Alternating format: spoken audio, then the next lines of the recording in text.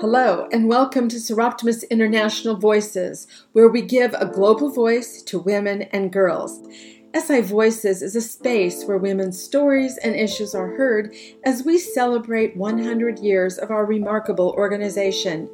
We will reveal and rediscover the history of our global movement while educating and informing on many of the key challenges affecting women and girls today.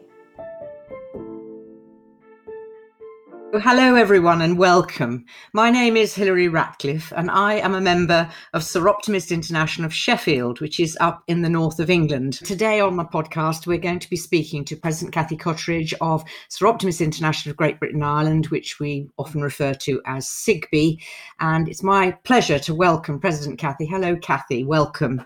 Hello Hilary, it's a pleasure to be here with you, thank you. And I belong to what we call the Federation of Great Britain and Ireland. I always think it sounds like something out of Star Wars, but actually it's a group of countries who form a group of 5 federations which make up what we call Soroptimist International. And this group, where I belong, and also President Cathy belongs, is Great Britain and Ireland, but also countries that were historically part of the British Commonwealth. So we have wonderful members from the Caribbean, the Indian subcontinent, the Channel Islands, Malta, and so on. So this adds tremendously to diversity, interest, and all the things that we try to do to improve the life of women and girls. So my first question, Cathy, can you tell us a little bit about how and why you became involved with Soroptimist International? Yes, thank you, Hilary.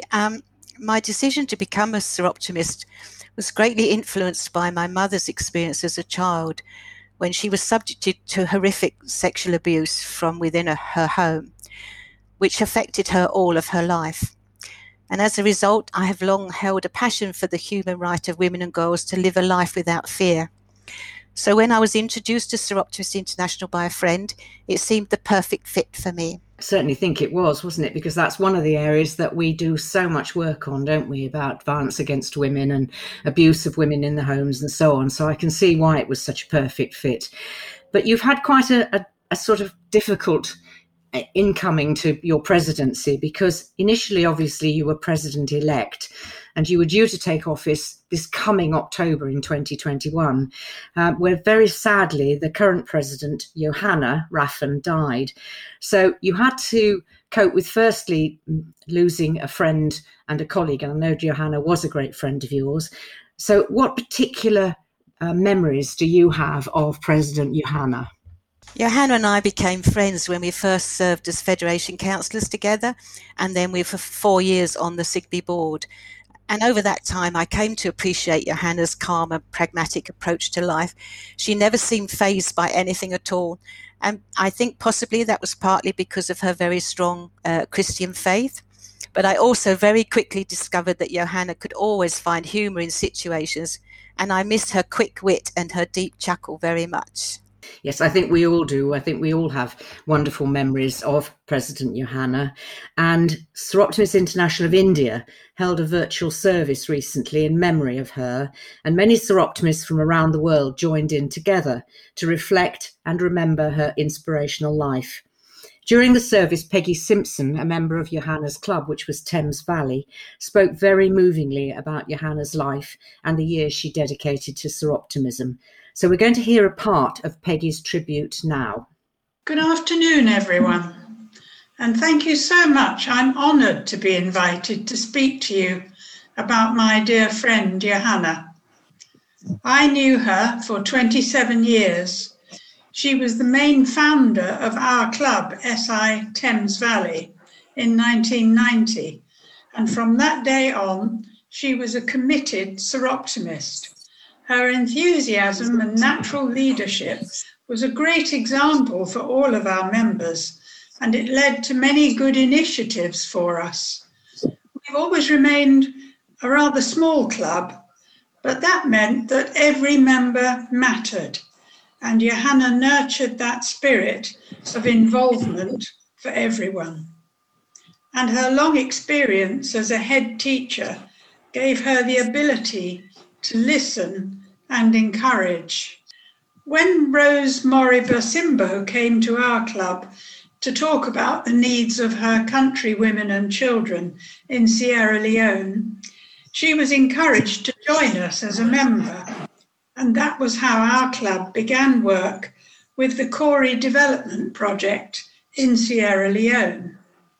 Johanna and I became trustees of that project, and 9 years later, we have a thriving library, a very busy sewing centre, and a primary and secondary school, all gratefully used to capacity.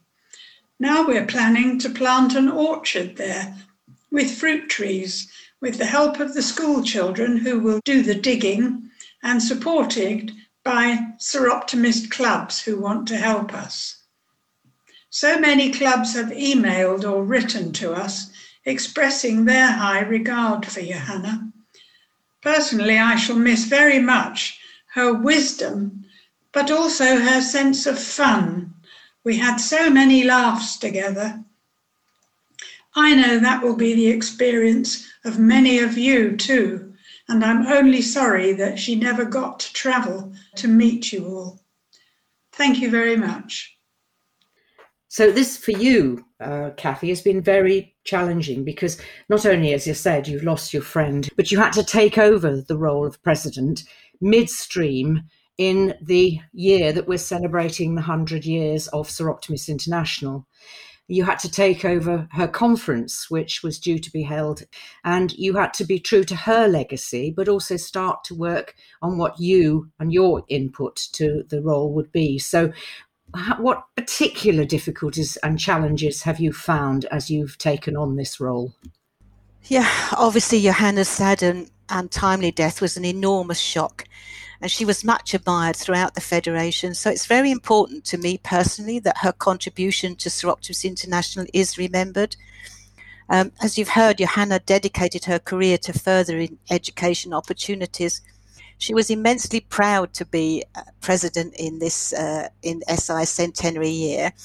And as part of the legacy of her presidency, she invited clubs to raise £100 for 100 years of Soroptimism to be donated to the Diamond Education Grant, one of SIGBI's 3 charities.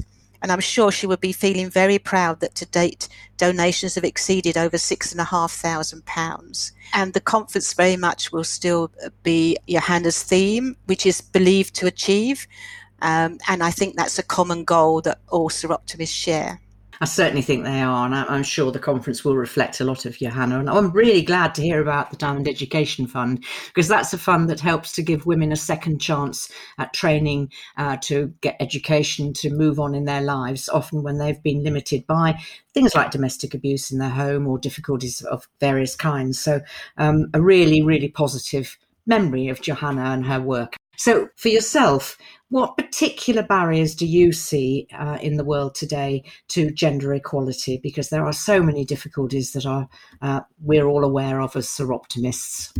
Very much so. I know in the modern world, most societies are embracing gender equality, where in theory, both men and women pursue careers while sharing family responsibilities. But the reality is very different.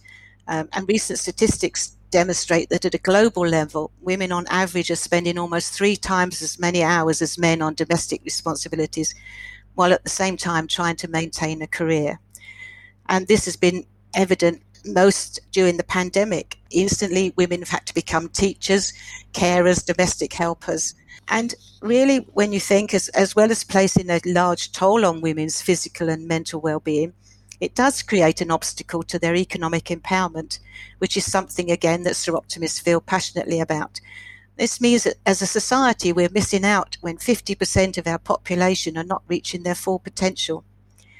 Post-pandemic, fewer girls are returning to school, and less women are returning to senior management roles in the workplace. And the UN estimates that the women's education empowerment has been set back by at least a decade because of the pandemic. Yes, I think the UN, the United Nations, is very conscious of the huge difficulties and the way in which women's issues are being pushed back because of this. So we have an even more important role, I think. So what do you feel the Soroptimist International Great Britain and Ireland's response should be to this real challenge facing us at the moment? Another very sad consequence of the pandemic has been the enormous increase in incidents of domestic violence. I'm really very, very proud of the fact that SIGME members successfully lobbied the UK government to achieve significant reforms to the 2020 Domestic Abuse Act. Just about every club in the UK supports their women's refuge. So this was very, very important to us as Soroptimists. And I think in the Caribbean, you mentioned to me, there have been some work done on issues there in our clubs in the Caribbean. Yes, in fact, at the Commission for Status of Women in March this year, the Caribbean Network presented on its work in carrying out anti-slavery issues. And in the National Association of India is working hard to mitigate climate change as it specifically affects women and girls. So throughout the Federation, there's a great deal of work going on. Yes. And, as you know, and I know, we're what we call a grassroots organisation. So we work on the ground, we collate the information that we do, and then we use that information to lobby representatives that we have at the United Nations, who then put forward our views to government and try to get them to change. And I think that's the strength of our organisation in that way. And that's why I think Soroptimist International and its federations, as we call them, are very well placed to push governments to get change.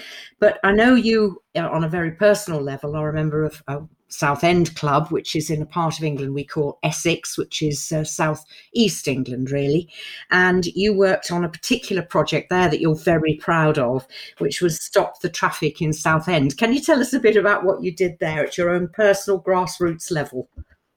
Certainly, Hilary. So I was the officer for organising the projects for our club at the time. So we had one of the Stop the Traffic gift boxes. Now, the gift boxes are a UN initiative to fight human trafficking, and they were launched by Stop the Traffic at the 2012 Olympics in London because it was anticipated that that was an ideal ground for trafficking and forcing women into sexual exploitation. The boxes are 3 meters by 3 meters. It took 8 very strong men to erect it in Southend High Street, including my husband. We had the box there for over 4 days. And during that time, members engaged with more than 900 residents and visitors, raising awareness of human trafficking and modern day slavery. So Essex actually has the longest coastline in the UK. We also have a local airport and a station. The airport was upgraded significantly in recent years. So a new station was built immediately opposite, with trains travelling directly into London. So it's an ideal ground for bringing through, unfortunately, people that have been trafficked. And these provincial airports are being increasingly targeted by traffickers, as often there's only a very small border force in these airports. So as a result of engaging with the Border Force Agency in Southend Airport, a team of 8 guards were created specifically, and all of them were made aware and trained in increased awareness of trafficking and anti-slavery. So I felt that was a very successful project. Yes. And that's the whole point of it, isn't it? That you do projects on the ground, and that influences eventually what we do at a higher level and our influence at the United Nations.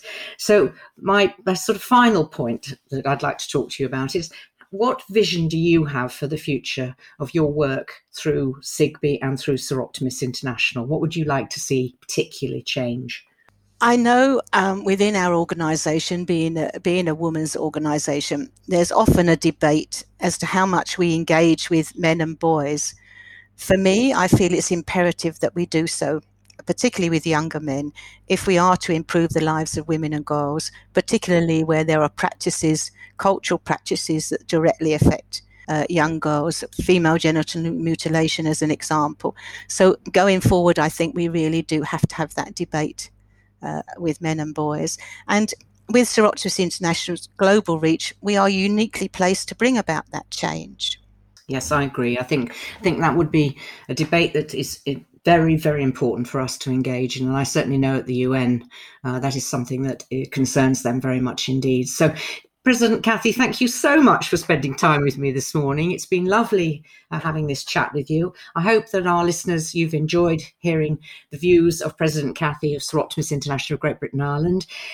great to celebrate in this 100th anniversary of Soroptimist International.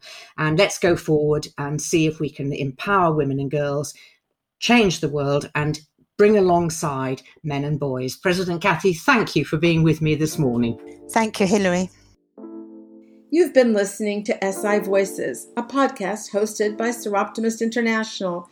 Follow us on social media for our latest news and updates at Soroptimist Global on Facebook and Instagram, and at SoroptiTweet on Twitter.